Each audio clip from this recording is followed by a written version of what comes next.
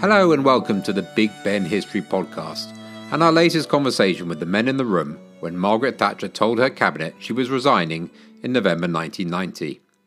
Sir Malcolm Rifkind was Margaret Thatcher's final Secretary of State for Scotland, and his relationship with her was strained.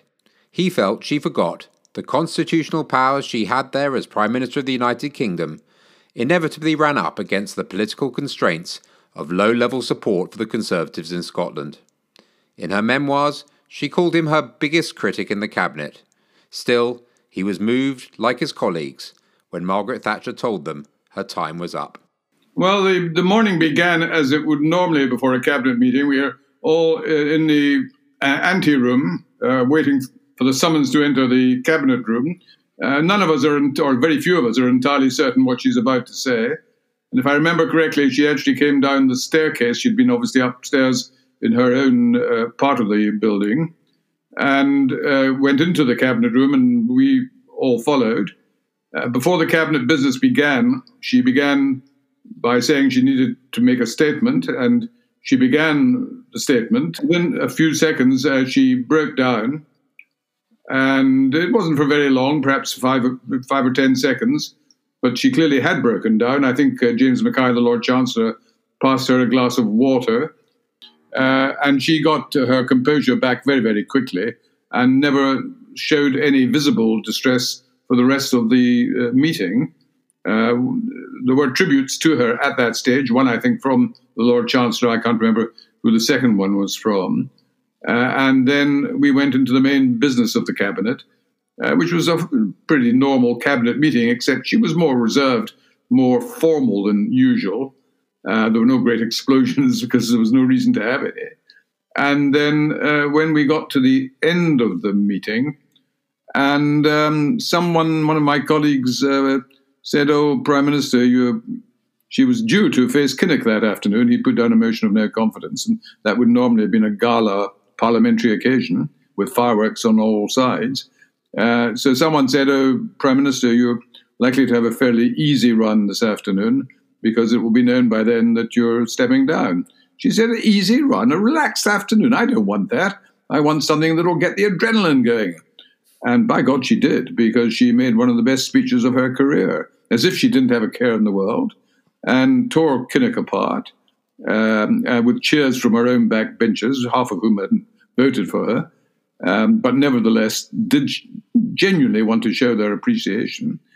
And then one of the most memorable moments, which is well known, Dennis Skinner, a maverick backbencher on the Labour side, shouted out, "Why, maybe you would now like to become chairman of the European Central Bank for your next job."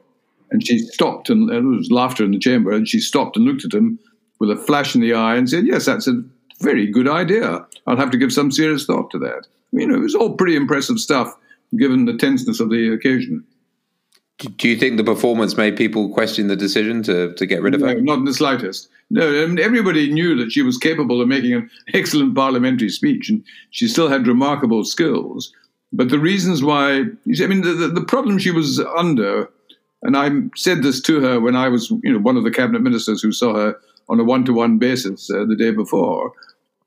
She'd said to me, as she had said to everyone, I subsequently discovered, "I've won 3 elections. I've never lost a general election. Why should I resign?" And I said, "Well, there's no constitutional reason at all." I said, "But the problem, Prime Minister, is that your political authority has been very severely damaged, because it is now known to the public, to the country, to the world, that almost half your parliamentary colleagues either voted for Heseltine or abstained, and therefore you did not have their support." And I think the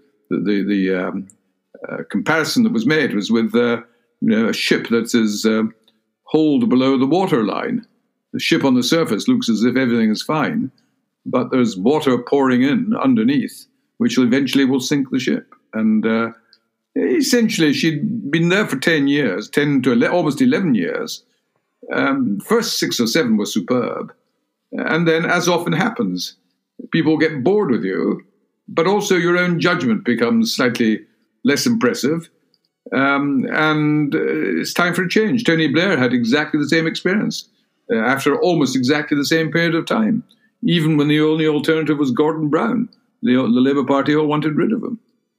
I was rereading her autobiography yesterday, and she talked of your one-to-one meeting. She was actually relieved that you were quite nice to her.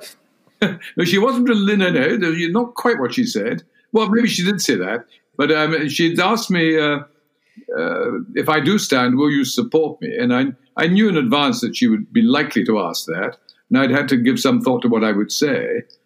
And I felt I had voted for her in the first round, and I didn't want her to go, being thrown out by her party.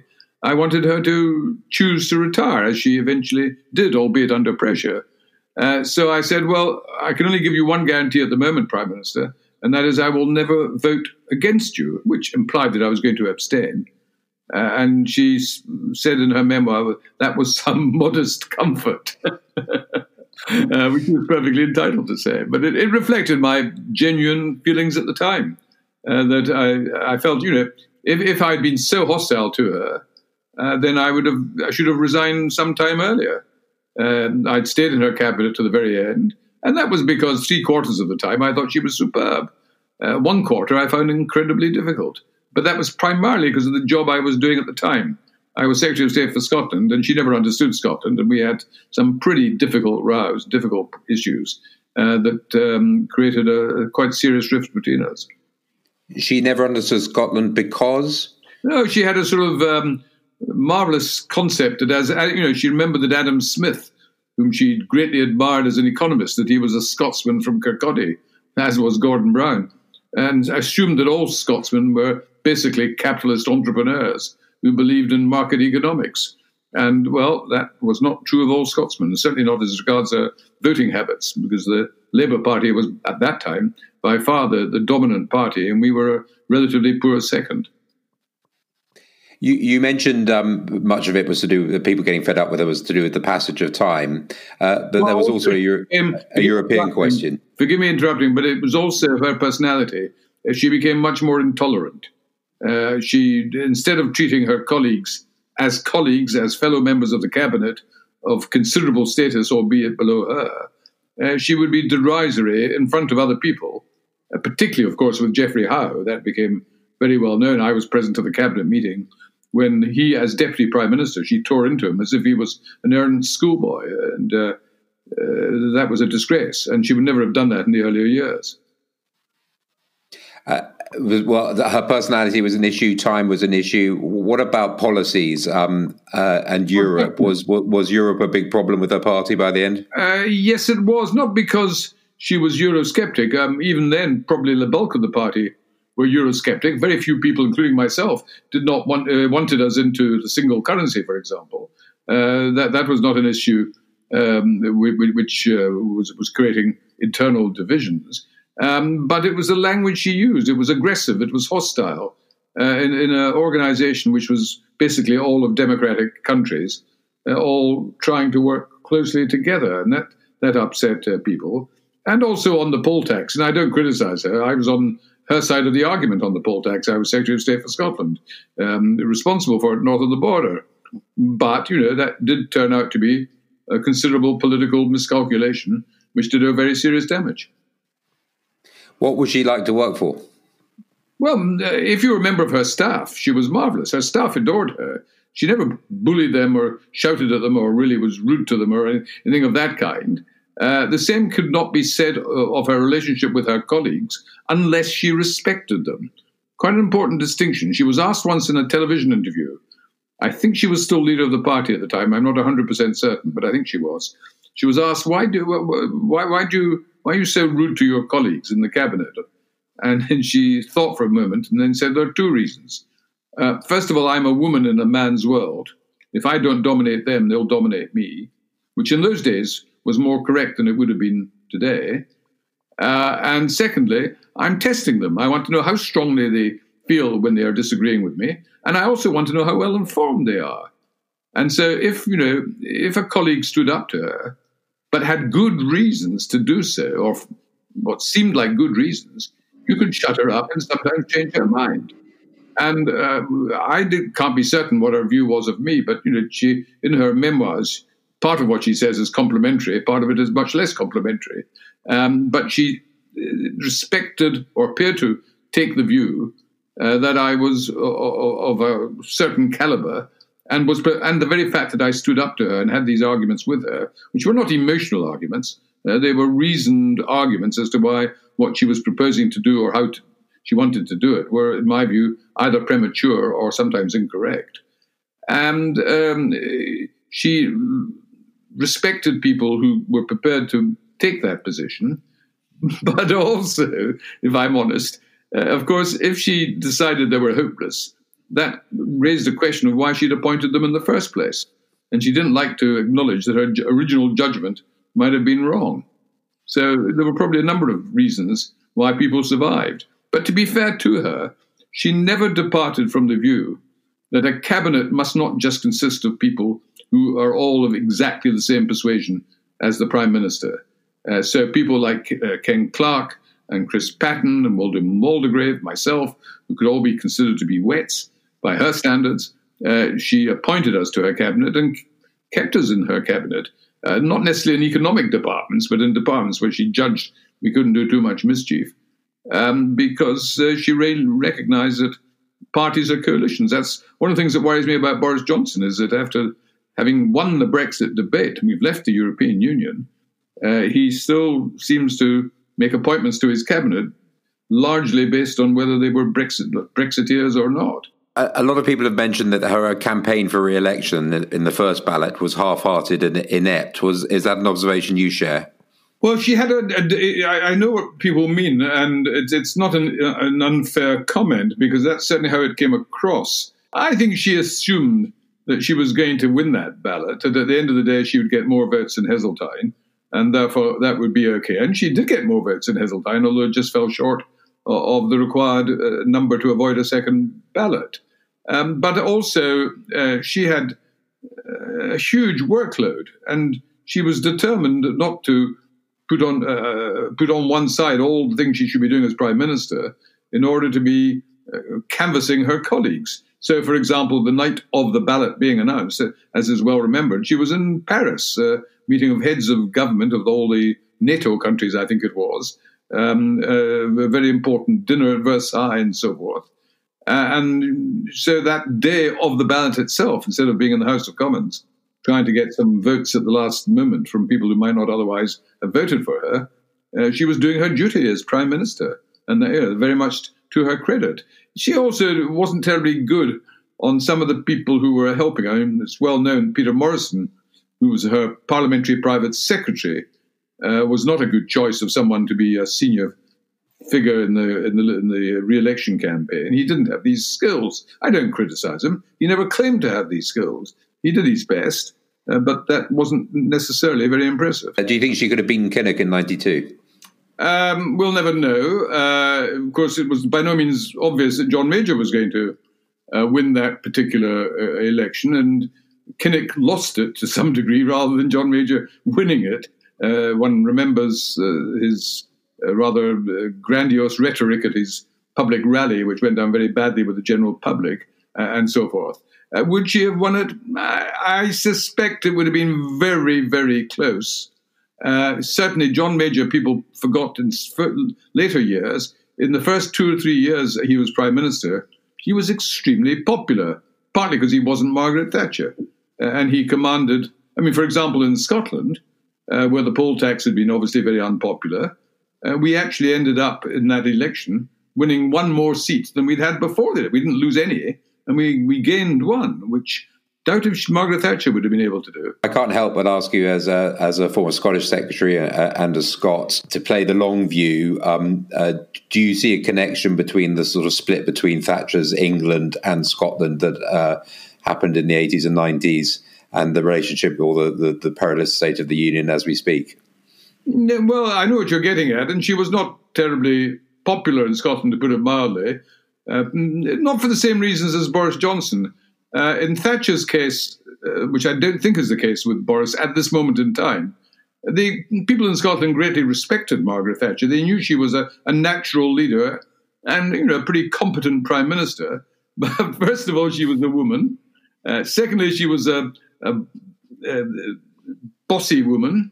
And thirdly, she was a bossy English woman. And, that sort of just got up people's noses. So there was partly a personal thing there. But no, I think the main reasons for the swing towards nationalism was something that was happening really all over Europe, I mean, we think of Catalonia, but also in Belgium, the Flemings and the Walloons, touch and go whether Belgium will hang together. And you've had similar pressures in other countries. So, and Wales as well, not just in Scotland.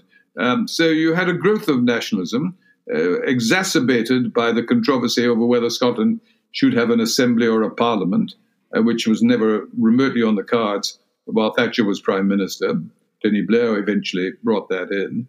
But if you recall, what happened was the Labour Party got no thanks for having created a Scottish Parliament. Within a few years, it disappeared off the map.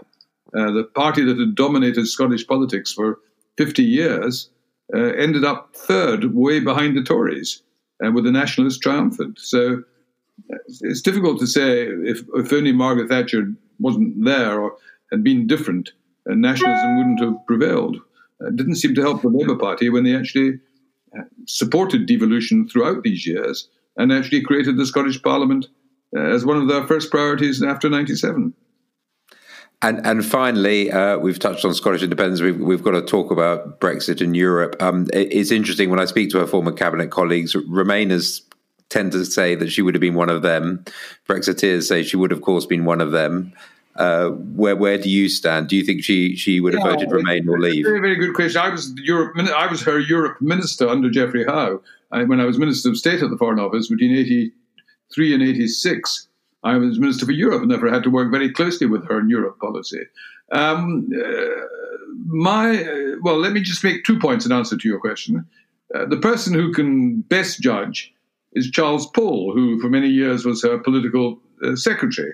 Not political secretary, but he was a foreign policy secretary dealing with all foreign European and other issues. And he's still very articulate. And when asked that question, he expressed the view that he thought, which was correct, that Margaret Thatcher was never either expecting or trying to demand that we left the European Union. And in his judgment, she would have been a Remainer, albeit with serious reservations. I'm not quite so certain of that because, of course, what has happened is that the European Union has gone for more and more integration since Margaret Thatcher was Prime Minister, since she indeed was alive. So the creation of the single currency and the various other steps, occasional demands for European armies and all sorts of things of that kind, the growth of Euroscepticism in both the Conservative Party and in the United Kingdom has been much, much greater in the last 5 years than it was in her time. And if public opinion was moving increasingly towards seriously considering the option of leaving, and then when the referendum came, having an opportunity to turn that into practice, I am far from persuaded that she would not have been part of that. She might not have been very articulate about it. She might not have been one of the leading people campaigning for it, because she would have realized that there was a downside as well. A lot of damage would be done to many British interests. And although she was a conviction politician, she was also pretty pragmatic when it came to most of these issues. So I don't think it would have been an open and shut case that she would have been a Brexiteer. And I perhaps should defer to Charles Pole, who knew her much better than I did. But I still have a serious belief that she quite probably would have, in the secrecy of the ballot box, voted to leave, not to stay.